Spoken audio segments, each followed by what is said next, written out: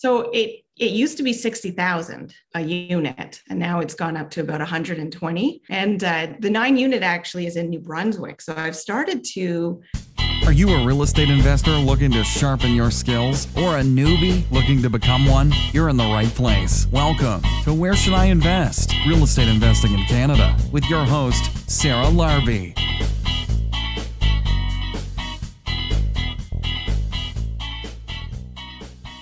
Welcome to this week's episode. I'm Sarah Larby. You are listening to Where Should I Invest? Great news. I got my Instagram back finally. I was not going to start a new one, and I got it back. I ended up having to pay a company to get it back for me, and they were local. Again, it's unfortunate that Instagram specifically didn't reply, and there was no customer care with them when I filled out all those forms, but I got it back. I am back on Instagram, and I will say a special shout out to Imran, who's one of my listeners of the podcast and an investor, and he actually works at Meta and reached out to me to see if he could help. By then, I already had my Instagram account back a couple of days later, but it was really nice of you, Imran. So I really appreciate you reaching out to me and offering your help. On that note, we've got a great show today with Victoria. Victoria Clooney is a real estate investor, has built her portfolio, bought and sold over 15 properties, currently owns 14 doors, 9 with JVs as the managing partner, and she's investing. So she lives in Ottawa and she's investing in Nova Scotia. So we talk all about that today. It is definitely a great informative show, and I hope you guys enjoy it.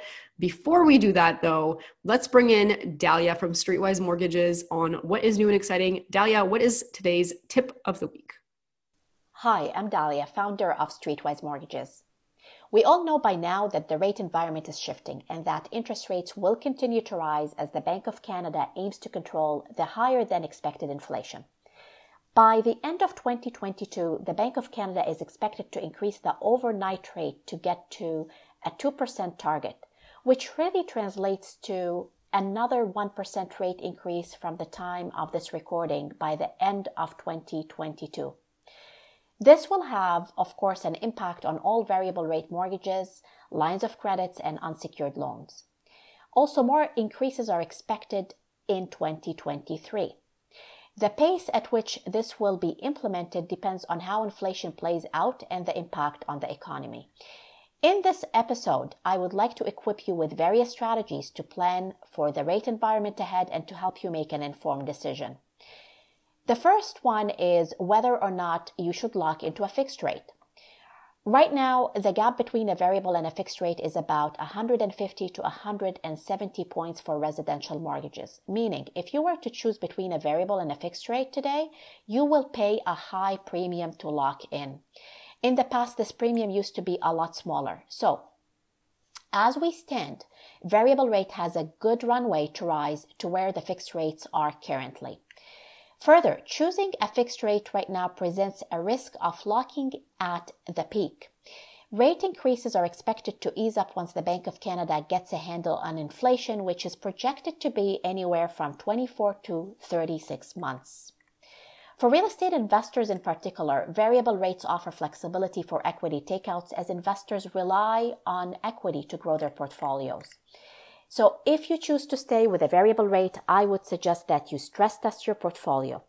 We have developed a complementary calculator to help you do so and to assess the impact of rising rates on your cash flow and on your monthly budget. There are several ways to address any impact by creating capacity in your budget. This includes the following. 1. Extending amortization on select loans, which will help you lower your monthly payment in some cases. 2. Being proactive about paying down any expensive debts that you may have with cheaper money. And 3, converting portions of some of your mortgages to an interest-only loan if needed, which again would reduce the monthly payment on the loan. You also need to be aware that as rates rise, mortgage qualification will get tighter and tighter, as qualification is tied to interest rates under the stress test rules. And where we are right now, we are approaching a point where the new rates will impact mortgage qualification, as the banks will use the higher of the rate plus 2% or the Bank of Canada qualifying rate at 5.24. So I suggest that if you have equity in properties, is to basically take the time to set up lines of credits and set up capital on your properties while the values are still holding up and while qualification still works. If you're planning on purchasing, it is best to be proactive about planning your finances and utilize any debt management or income generating strategies with your mortgage broker to keep your borrowing power at its best. And lastly, there is an expectation that values may soften in some markets, and I strongly recommend that you keep the appraisal condition in your offer to protect yourself against any value surprises. If you would like to get a copy of our rate scenarios calculator or explore options for how to hedge against the upcoming rate increases, our team at Streetwise Mortgages would be happy to assist. Email us at info@streetwisemortgages.com, and cheers to your success. Awesome. Dahlia, thank you so much. Very insightful as usual. And guys, reach out to Dahlia and her team at Streetwise Mortgages if you have any financing questions. Also, I do want to mention, by the time that you listen to this, I don't know if there's going to be any tickets left, but Ken, Lee, and myself, we have started acquiring in Hamilton, in Welland. I think we bought like 7 or 8 deals in the past, I want to say month and a half, 2 months. And some of them are really cool. I mean, they're all really cool. But what we're going to do is we're going to show you the next phase of the BRRRR strategy. And the next phase of the BRRRR strategy is converting commercial to residential, taking commercial space and converting it into livable residential space. And I think that's the future of where the BRRRR strategy is going. We actually just bought a 15,000 square foot space. It's completely empty and it's commercial, no tenants, which is awesome. We are actually going to be converting that into 22 residential units. It is going to be a really fun project. We've brought in an investor as well to join. And one of the things that we're actually going to be doing is we're doing a master class on more complex conversions for the BRRRR strategy, as well as how to convert commercial space into residential.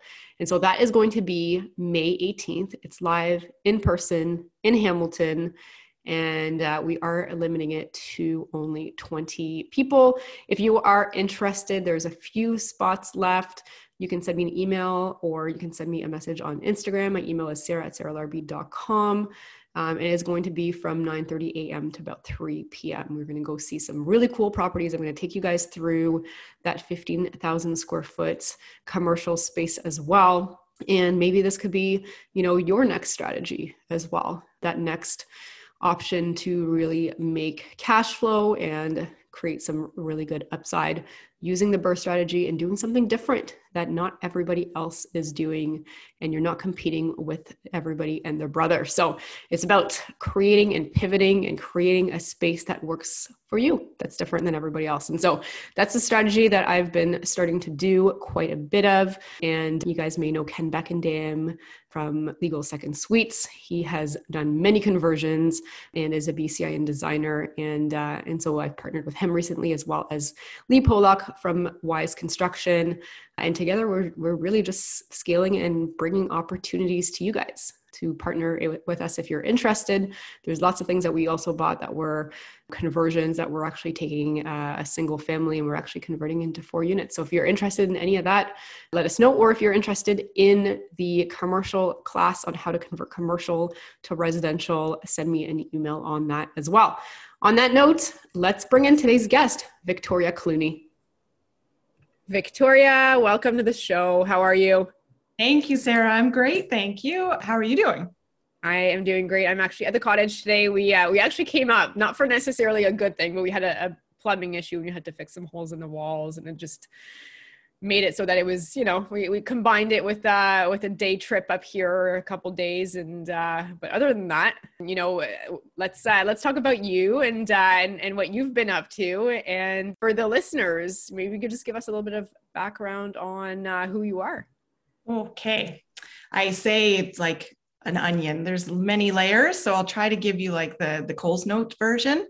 I am A military brat, I would say, to start with. So my father was in the military, so I grew up traveling. We lived in Germany for a while. My mother is British, so we had a lot of family in Europe. And then, of course, I joined the military very young age, like 10 days after my 18th birthday. And from there, I was posted to different locations. And now finally, 20 years later, so I have 20 years, and we have settled down in Ottawa, where I have probably another, 5+ years to go before I retire. But now I'm starting to change hats into more of an investor than, service member. So I think that's like the best nutshell I can give. But of course, there's branches everywhere. Amazing. Well, thank you for your service. Oh, thanks. It must have been cool to be able to see all the different areas that you lived in and just like be part of the different cultures. And did you get to go anywhere really awesome that you loved? Yeah, so I had an amazing stint in the US, which actually kind of ties into my real estate venture, but I was posted to the US. And so part of my job, I worked for NATO. And so I set up conferences like all over the world. And every couple of months I was I did Greece and Italy. Bulgaria was another place you wouldn't normally travel to, but yeah, had some pretty cool opportunities that way. Very cool. So how did you get started in real estate investing, and what is, your strategy today? I started, again, it was a lot to do with the military. So when I joined at 18, 2 years, I joined in Ontario. I'm actually born in North Bay and then grew up in Southern Ontario. And so when I joined, I was actually posted to Nova Scotia. And so my first purchase of property was when I was 20 years old, and it was a new build. And so I got in that way. About a year later, I sold that property for profit, and then I went into another new construction, but this time it was like you had to design everything type construction. And I often look back and think there's a couple of homes in Nova Scotia that like a 20-year-old designed, and I wish I had like my style now. So I'm sorry to any of the homeowners that are living there.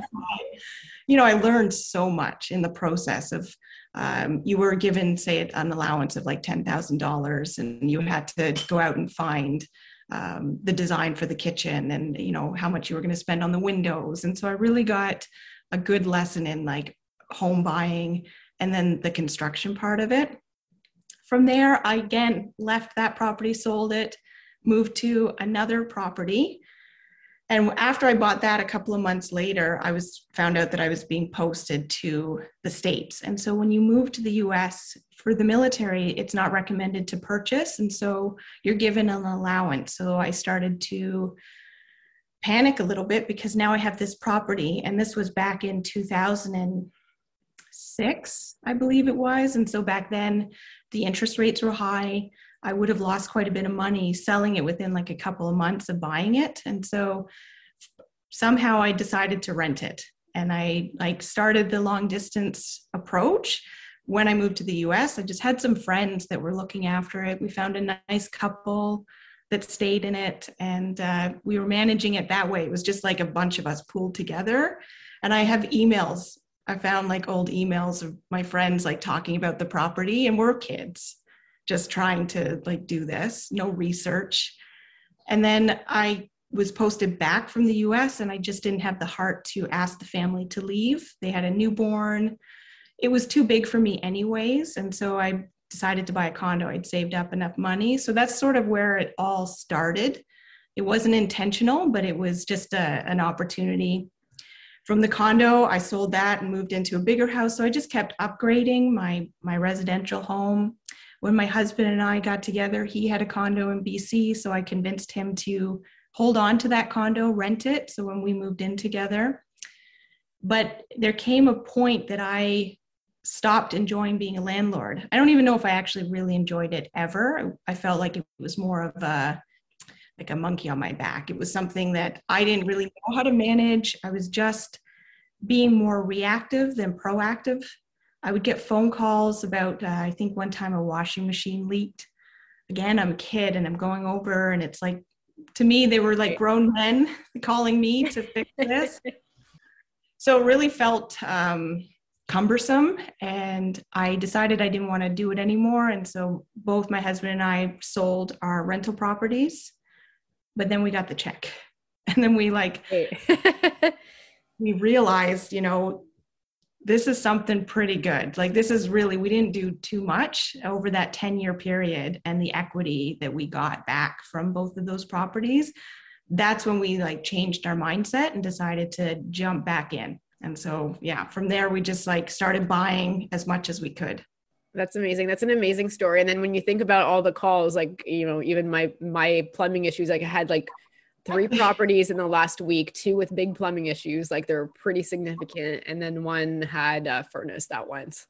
So, but when you look at the equity that you create over time by holding on to it, the mortgage pay down, the cash flow, if you've got the cash flow, hopefully you do. And you realize that those headaches are small in comparison to the opportunity that you have to change your life. And so that's cool. You then decided to jump back in. And so what is your strategy today? Let's fast forward to today. What does that look like? So today I have transitioned from being a landlord, where I was doing all of the work. I was managing everything myself, to investor. So that's how I kind of describe it now. I've gone from landlord to actual investor.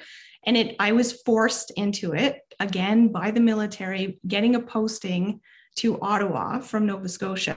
Where I was living in Nova Scotia, I was so comfortable with the area. My properties were all within an hour and a half radius. And I just anytime I thought about paying for a property manager and taking away some of that cash flow, just it was such a deterrent to me. So when I was posted to Ottawa, I decided that I wanted to obviously keep my rental. I was scaling my portfolio, but it forced me to start leaning on a team. And so I hired property managers. I really started to use my realtors, and then started doing everything virtually. And so when I came to Ottawa, I thought I would start investing in the market here, but people back home kept sending me properties and deals kept coming up. And of course, I was still looking at the market. And so that's when I learned how easy it was, that I can literally do a virtual viewing in the comforts of my home. Takes me half an hour, and then everybody else does the rest of the work. And so I just kind of factor in property management now when I'm looking at rental properties. But yet I don't do any of the work. And so I've freed up a ton of time to be able to scale infinitely, because when you're managing it yourself, you're really restricted to the amount of time that you have. And now we're going to take a quick break to hear from one of our sponsors. Hey guys, I just want to take a quick moment here and pause the podcast to introduce you to one of my favorite contractors, John from Blackjack Contracting, Inc. And he has been serving the Niagara, Hamilton, and Brantford areas for the past 3 years and has become the area's legal basement suite renovation specialist. He works with many investors that I know and some newer investors, some more experienced investors, and he converts single family homes into multiple units, as well as my favorite strategy, the BRRRR strategy. So he's well versed in those as well to make sure that we can achieve the maximum value of the property and the maximum ARV. He has also completed over 100 units from Brantford to Niagara Falls and everywhere in between as well. They do everything from permitting to the design to the final cleaning before listing our rentals for rent or for sale. And he's also a fully licensed electrical contractor. He's certified with ESA, and he will take jobs of all sizes. So no job is too big. He's done a complete guts really from the ground up. So super impressed with his work and what he's been doing for fellow investors that I know as well. So if you wanted to reach out, his website is blackjackcontractinginc.ca, and you can ask him whatever questions you have. You can also reach out to him Instagram, which is at Blackjack Contracting Inc.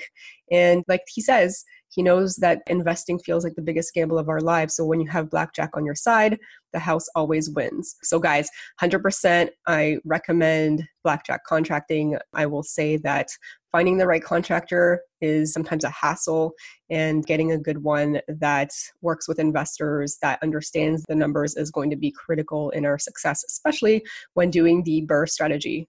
And now back to the show. Yeah, so now you have more time, maybe a little bit less cash flow, but a lot more time, and probably in the same equity at the end of the day that gets created with the mortgage pay down and the appreciation. And and that's a great way, because there's probably somebody listening to this saying, I don't want to be getting those calls for the plumbing or the dryer issue or the washer issue. What can I do to make it feel like it is, as passive? Again, real estate's never fully passive, but as passive as possible. So maybe, share some insights on maybe who you really want to have on your team, and maybe some things and processes that you've established along the way to be able to take a step back. Awesome. I really found on my property manager has been instrumental, and he's almost like, he doesn't even know it, but he's become a mentor of mine. I mean, he invests as well, but he became very involved for me. And so he was really representing. So when I was finding properties that my realtor would bring in, and my realtors were amazing as well, because I trusted their judgment, that they weren't just there to sell a property to me, that they were actually identifying issues, being upfront, and I felt like they were looking out for me. But my property manager would actually go with them. And so he would advise me on like what he thought with the rent, how much I could ask. So when I'm looking at the market value for rent, then I've got somebody who has authority in that, somebody who's going to be looking at it. He has brought me off market properties. He's just been like key to me. So I guess I would say property manager, if you can get one that's like goes above and beyond, but then realtor, of course, is those are your eyes. Yeah, absolutely. And I think the property manager piece is important because, and some realtors are excellent, and some realtors I feel sometimes want to just sell you the deal, and they look at it as like a transaction rather than a relationship with investors. It should always be about the relationship, because likely that investor will buy over and over and over if you give them the right insight. But sometimes the realtors will, again, not everybody, we have some great ones, it sounds like you as well, but will increase the rents that they estimate, or, the after repair value if you're doing some renos, or downplay the cost of the renos. But I like the property manager idea as having a second pair of eyes, or maybe a primary set of eyes, because they're going to be objective, because they're going to have to find the tenants. They're going to have to find that price point. So if they're saying that they're going to be at a certain price point and you're hiring them to do the management piece, then I think they have a good pulse on that, and likely already a portfolio of other rental properties that they can very easily compare to. Absolutely. And I'm really big on the communication piece and making those connections. And I've become a little bit more cutthroat, so to speak, with my relationships, because it's so valuable to make sure that you have somebody that's going to be upfront with you. And I let them know right off the bat that is something that I'm looking for. I don't want you to sugarcoat it. I want to know if it's good or bad, and then we'll assess if we're going to move forward with it. But if you paint everything like it's great, then, we're not going to continue that relationship, and I'll move on, because it's so much more important now that I am not there to have somebody that's going to look out for me. And I'll keep bringing the business. Like, I'll bring as much business as possible. If you walk away or you advise me against a property, then, that's going to help me come back to you for others. I mean, that's huge, right? Even just the realtors that are like, this is overpriced, like, don't buy it, I wouldn't buy it. Like, you have more, it builds more trust over time, because you're like, okay, if they're talking us out of these properties, then when they're actually bringing you something and they're like, this is good, you are so much more inclined to believe them and to say, okay, that is good, because I know that the last 5, they're like, nope, it's got this problem, or it's too overpriced. And it builds that credibility and trust so much more. Oh, absolutely. And so I'm usually pretty upfront with them now, just to say all of that. And so it's been really helpful. And also, if you're finding, because in Ottawa, I didn't have any realtors that I was connected to. And so a lot of the time I was just going directly to this listing agent, and to see if there was a connection there. And, fortunately I found one now that I've been really happy with, who's also, I can just tell, looks out for my best interests and understands that investor mindset. Because I think that that's so important when you're dealing with realtors, is explaining to them that there's no emotion in this deal. And so I'm not going to go over what my price is. Like, if I set that price, then that's it, and I'll walk away. And so don't try to sell me something, and just understand that I'm going to put an offer in based on my numbers. Yeah, absolutely. So now you've got a portfolio, obviously remote, and you're living in Ottawa, and you've got the property managers and you've got the team in place. How many hours a month are you dedicated to your business, and like where are you, like what is happening in each hour? Like, is it more like overseeing management, paperwork? Is it acquisition time? Like, where is your time going and how much is it? Good question. Okay, so pre-January 1st, it was probably way too much. And I was spending, like, I was just going crazy. So I closed on 2 properties in December. I had probably 4 or 5, in those couple of months of commercial properties and multifamilies that I was doing due diligence for. And so I started out, like, I'd start with a morning routine. My morning routine is pretty on point, and often right before, like, I do my workout, that's when I'm reviewing all the listings that pop up. I'm making notes, and then I kind of push that out to the realtors to, get me the numbers for. And then once I get the numbers, maybe around lunchtime, I'm going to be starting to crunch numbers, and then we're booking viewings. And of course, if we get them under contract, then I'm going full mode to make sure that, I'm hitting all my marks for the conditions. I don't know, like, time wise, but I feel like it was a lot because, and this isn't my full time. So I'm a full-time student. I'm obtaining my master's right now of psychology. And so while that affords me a lot of flexibility, and I'm really grateful to be able to pick and choose my own times, I don't have to show up for like that 9 to 5. Then it creeps into the, boundaries of family time and evening. And so when I found that I was starting to have a lot of conflict with that, I just made that New Year's resolution that I was going to start to outsource and then make it more manageable, because this is something that I want to grow and continue with. And so I actually this morning was interviewing virtual assistants. So I have one right now that's been helping me. And now I'm bringing on another one that could be more full-time and start doing things that I don't find passionate, I don't get the passion in, and then to help me. So I don't know. I think I was probably easily putting in 4 or 5 hours a day between talking to investors, even social media, staying connected, because that's been a big part of my growth is who I'm connecting with. And so that, of course, those conversations take time and everybody that you're communicating with. And yeah, it's a lot of phone calls. It sounds like it's a lot of acquisition type of activities, right? And so you're analyzing, you're making the phone calls, you're getting stuff under contract. After that, when you've closed, let's just say you've closed on a property and your property manager is managing it, right? Because obviously there's always going to be more learning, more networking, more, especially in a market like this that we're in today, where there's a shortage of inventory like we've never seen before, pretty much, I think right now, I want to say North America wide, definitely in Canada. And everybody, wants to buy something, and all of a sudden the prices are, a little bit out of whack. But after you do the acquisition piece, because obviously 4 to 5 hours a day, you're not just maybe looking for one house, you're likely, buying a few more at a time. What does that look like? So if someone's I don't want to be that, I don't have 4 to 5 hours to spend, realistically though, other than what you're doing to really grow the portfolio. If someone who's just interested in maybe buying 1 or 2 from a management standpoint, maybe give us some insight on that if you don't mind. Oh, absolutely. That one's easy, because that's maybe an hour a month, really. It's a matter of if your property manager has a question, and so I can answer those questions, or there's a couple of properties that we would still pay the water bill for, or, we want to make sure our books are up to date. So then we would do that, or if we're paying for any kind of quotes that came in. But yeah, that's hands off. But the big thing for me right now as I'm scaling is the acquisition piece of it. But certainly now that I have property managers and they are running the show and they just keep me updated, it's wonderful. It's beautiful.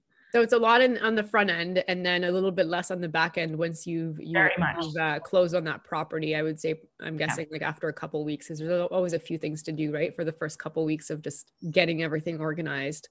So just to get an idea, like how many, properties are you looking to acquire? Let's just say, your goal for 2022, like what does that look like with the 4 to 5 hours that you're spending plus your assistants? I mean, it sounds like a lot. It is, I know. And it's only been a month and it's a lot of it is putting systems in place that were not already there. So it's transferring everything that I used to do and then being able to multiply it so that we can still continue to purchase properties. But yeah, it like for growth wise, I think about this a lot and I wish I had like an exact number. What I envision, like right now, today, I'm expecting to hear, I've been in negotiations for a 9 unit. And so last year, bringing on a 9-10 unit would have been just like above and beyond what I would have expected. And so now 2022, and the more that I learn, it's very manageable. And so, I could do a 9 unit. I have a 12 unit that I'm in negotiations with as well. And so I would love growth wise. I would be happy at 25. I think like if I can give myself a realistic one, but then for future, I mean, I would love to be past hundreds. I want to be at a point where I have a team and it's a well-oiled machine that just like continues to go through all the steps and where I can just focus on the stuff that I love and just to be able to go endless, really. Very cool. So when you say the stuff that you love, the stuff that you're passionate about, like what parts of real estate is that? I love the networking. It's something that I didn't realize. I didn't even know about it, to be honest, until I moved to Ottawa. I was in such a bubble in Nova Scotia and like really had no idea. Anybody that I was friends with didn't have properties. And so I've always felt like a little bit of an anomaly, but I wasn't learning or developing that way. And then moving to Ottawa and, joining meetups and starting an Instagram account. And like, it just kind of snowballed from there, but I love that part of it. And I love the mindset and the growth. And so the management side, a lot of that comes from the military where I'm able to lead a team and I do enjoy that part of it. And so having that, that one goal that we can all focus on and I can just focus on motivating others and to be able to rally the team and make those tough decisions. So that's awesome. So, you were mentioning earlier that your husband, sold the properties and he had one of his own. Like, is he involved in the business as well? Or is this something that you're kind of overseeing in the majority of the tasks around it? He's, yes. So when he's in and out. So when we first got together and then he started to rent out his condo, he was amazing. He did everything, but he's very risk averse. And so then when we started to scale, when we decided to get back into it, and there was a property that we purchased that was pretty scary. It's got water damage. The basement was just a nightmare. It did not seem to him like a good buy, but he trusted me. And so we did it. And it's been like one of our best performing properties. And so we kind of like moved through this space where I didn't want to have to convince him to purchase properties anymore. I knew which direction I wanted to go and I knew that I had his support. But the more I would tell him about the property, the more apprehensive he would get. And so he just kind of put his hands up and said, okay, honey, you do it. Like I support you. Now that we are scaling and now that he's seen the returns and he's seen, how it works full circle, he's like full on board. He's doing a lot of the accounting for us. And so he like over Christmas dove into QuickBooks and learned like all the accounting side of things. So we're starting to navigate his role in the business and then my role. And so I know he'll do a lot of like the background stuff. He's not a social media guy, but yeah, he's been really valuable and such a big support. So that's key, right? Is to find like the items that like, or the tasks that like you're good at, he's good at, trying to make it, work. And it's totally okay. If you're listening and you've got a spouse that is not interested, but they support you, that's all. I mean, really, that's awesome too. And then you just, like do what you got to do and keep progressing. But it is great to see the full circle, and also you guys figuring out which tasks work for who, and then hiring out. It sounds like you've got some assistants now hiring out the other items. So let's talk about Nova Scotia and the property prices, like just to get an idea, right? Like if people haven't looked at Nova Scotia yet, like you're talking about a 9-unit, like what is an average price of a 9-unit, or maybe like a cost per unit, or, what that looks like when you're looking at it right now? So it used to be 60,000 a unit, and now it's gone up to about 120.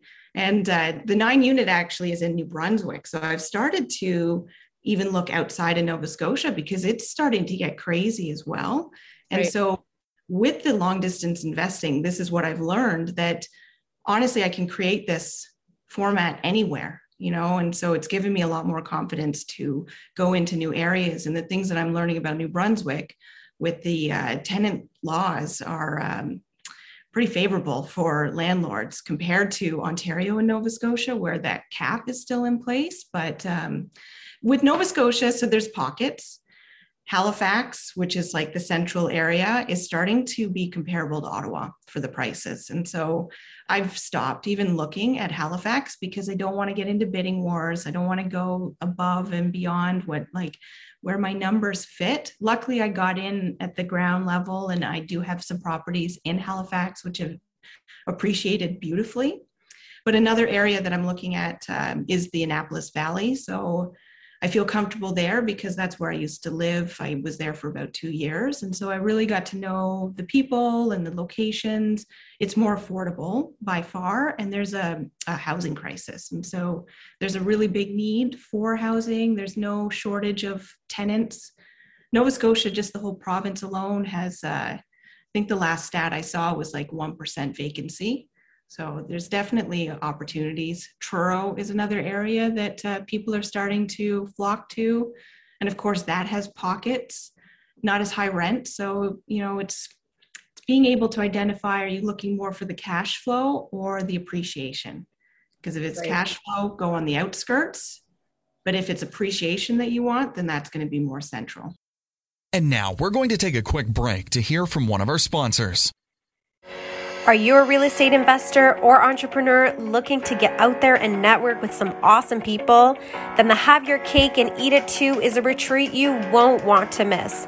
Treat yourself to a 3-day retreat focused on your health, wealth, and time for yourself on the site of the new luxury Inspire Beach Resort.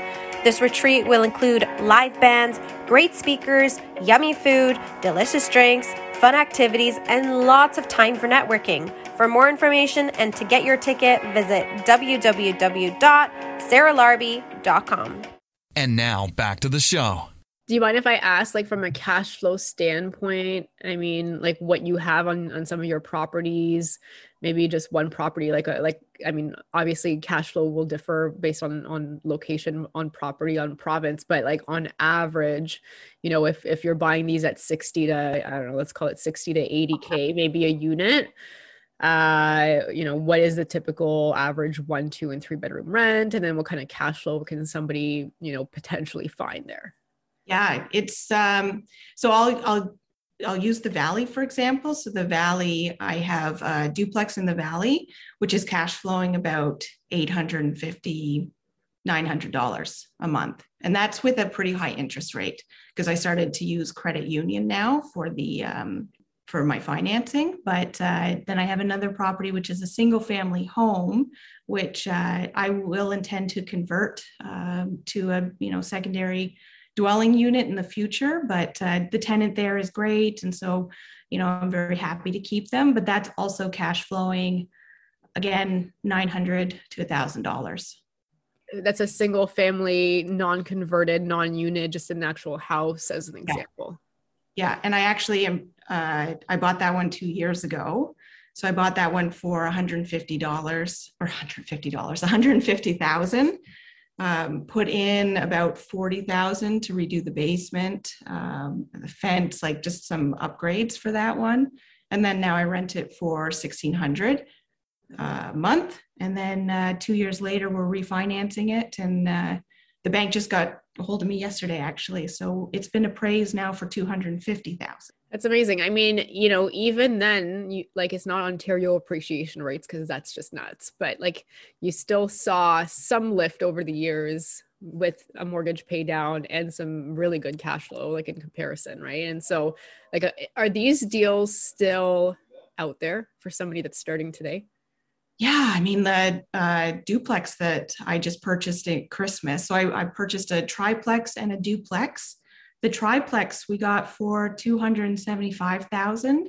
It's going to cost about 10,000 per unit to upgrade, and then the electrical that we're switching out. So I'm anticipating about 50,000 that we're going to be putting into that, but we're expecting that we can get 500 room for that triplex. It's across the street from the college, which is a NSCC, a popular college. And so it's cash flowing beautifully even just right now. So yeah, there's still definitely there. The duplex I just got as well.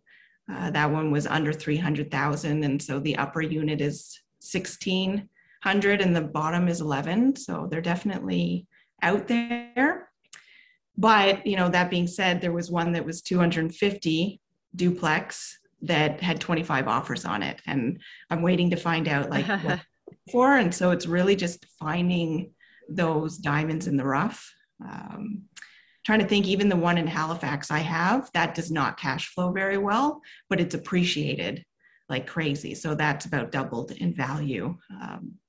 So it's all just depending on like what somebody's strategy is. When people ask me about Nova Scotia, I like a mix, but I definitely go for the cash flow because that's gonna, that's putting money in my pocket every month, and the appreciation is always gravy for me. Yeah, I mean, it really creates the income that you need to be able to live, on your terms, right? And not have to trade in your time at some point. And so, I always think somebody needs to have, an appreciation as well as a cash flow play, whether that's in the same market or it's in two different markets and one's going to bring you one type of thing. I mean, you don't want to be cash flow negative necessarily, but you could be like a little bit more cash flow neutral or some cash flow, and then you've got another area that you're investing in or another strategy that you're investing to bring in that cash flow. I think everybody needs to have two. Or, if you are in the right market and you can do some burrs, likely you could do, both at the same time, but you do not want to say, I'm just going to focus on cash flow, or I'm just going to focus on appreciation. Because I think ultimately you'll do yourself a disservice over time. 100%. And just to have, they say about investing, right? Diversify. And so diversify your real estate portfolio. And then that way you're not relying too much on one side of the market. And so if there is a shift, obviously, like we've seen, then you would be able to weather whatever storm comes. Yeah, for sure. So are there many properties that you buy that you still haven't seen to this day? Yeah. I mean, the last two that I bought last month have not seen. The one in New Brunswick right now that I'm waiting on, have not seen, do not know the area. I have no team there. And so this is going to be an interesting one to really will help me with that confidence piece that I can go into any market now. And I've already lined up a potential property manager. I've met people in the area. So I've, started to do that kind of investigation, but it's hard. It's not easy not seeing the properties when you're very hands-on, and I'm not controlling, but I certainly like to take responsibility for what I'm purchasing, and I like seeing things so that I can make the proper decisions. And it's hard to rely on people to make those decisions for you or to advise you and trust that they are advising you on everything.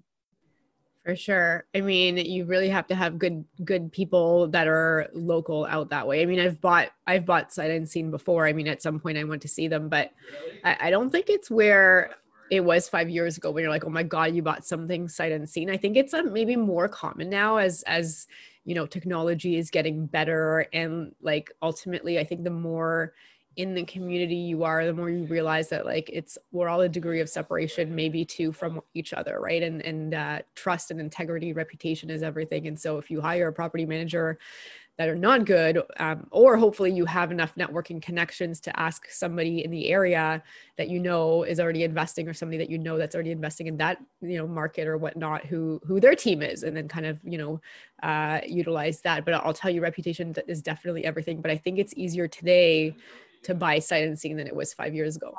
100%, absolutely. Like the virtual, you know, showings. We actually bought our house that we live in here virtually, and that was terrifying because we had to live in it, and this was going to be, you know, where we're spending the next decade of our lives. And so it was, I definitely, once I shifted my mindset and became more investor focused, I don't need to see the properties as long as I can get that home inspection report.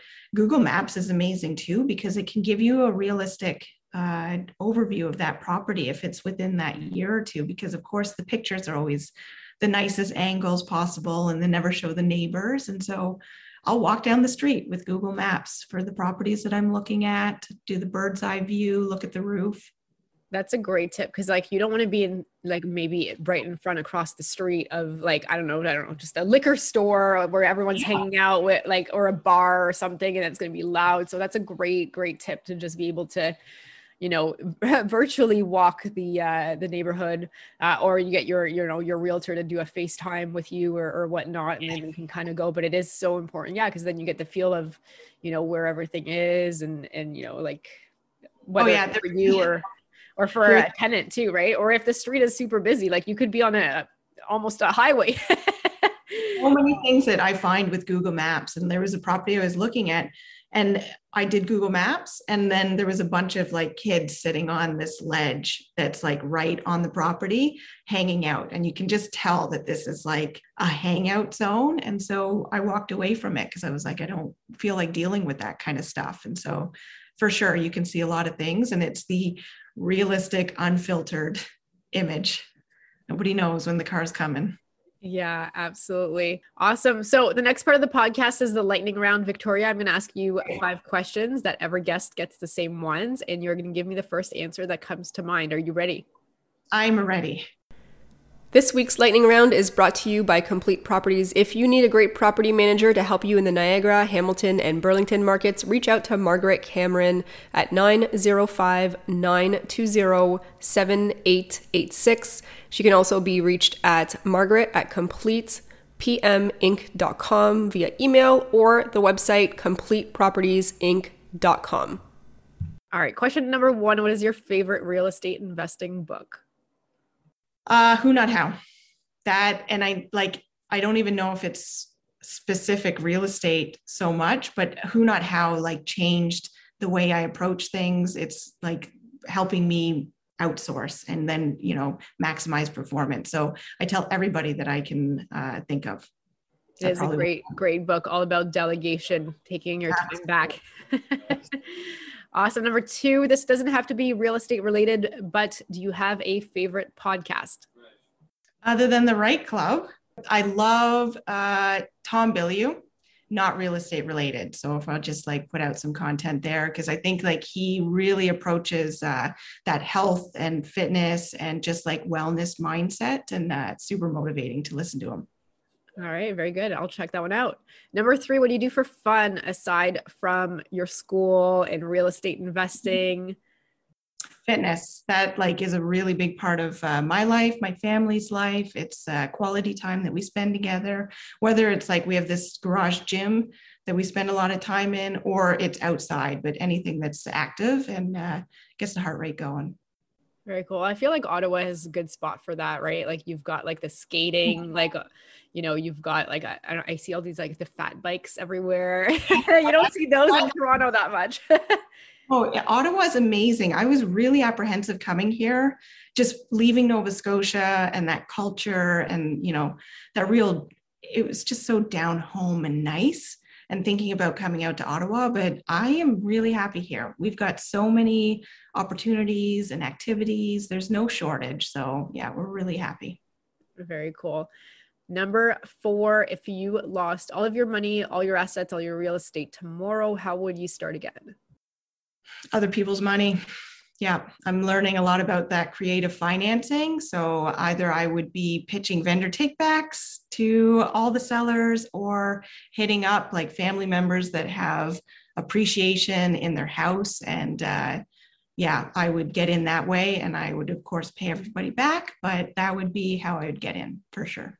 And speaking of which, because I probably should have asked you this while we were doing the interview, but are you like self-financing all of these still, like, or are you using joint venture partners or private lenders, or are you going the traditional route?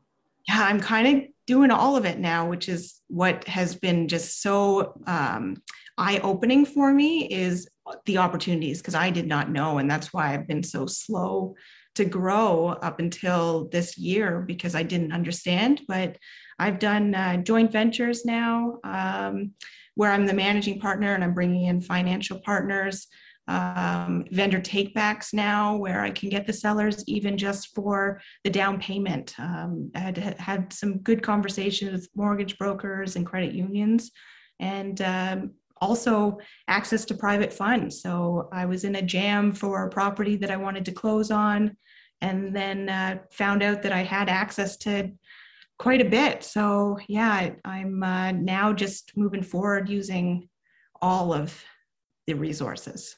All right, very cool. And last question, number 5, if somebody has $50,000, they want to get started, how would you recommend that they spend that money? I would take a portion of that money on educating yourself. So whether or not, if you want to get a coach or somebody that can help you fast track on that knowledge piece. And then of course, I would just be out there like hitting the pavement, analyzing deals every single day, putting in offers, once a week is what I tell people, put those offers in, and then lock in that deal. Very cool. Thank you for playing our lightning round. I do have one question. I'm just curious because you mentioned locking in deals and making offers. Like, what's your ratio? Like, if somebody was listening and you wanted to say, make this amount of offers to get the one deal, what do you think your ratios are in, at where you're looking right now?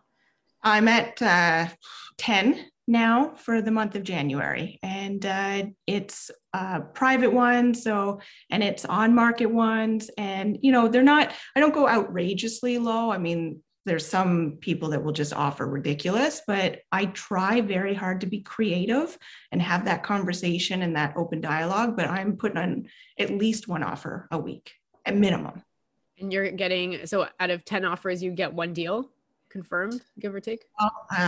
Talk to me in a couple of hours. Right now, I think that's like the ratio. And I mean, obviously it can differ, but this is just to say, guys, go out there and start making offers, because you're not going to get the first one most likely anyways.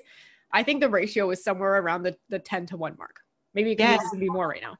Yeah. And sometimes it's earlier and sometimes it's not. And because I am looking for those good deals, and I'll just quickly wrap up with this one right now that I'm negotiating with. I gave 3 different offers for this seller, and I've been told that this seller does not negotiate with anybody. And then he came back and he countered. And so we've now been 3 days of back and forth. And so the realtor was just like, I can't believe it. But, it's really tapping into that, using your interpersonal skills, I think, is so important. And then being able to relate to the seller, and then finding out what they want and how you can make it work. But being creative about it and being transparent has been very, very helpful for me. So I've been able to secure some good deals that way, just by being a little bit outside the box.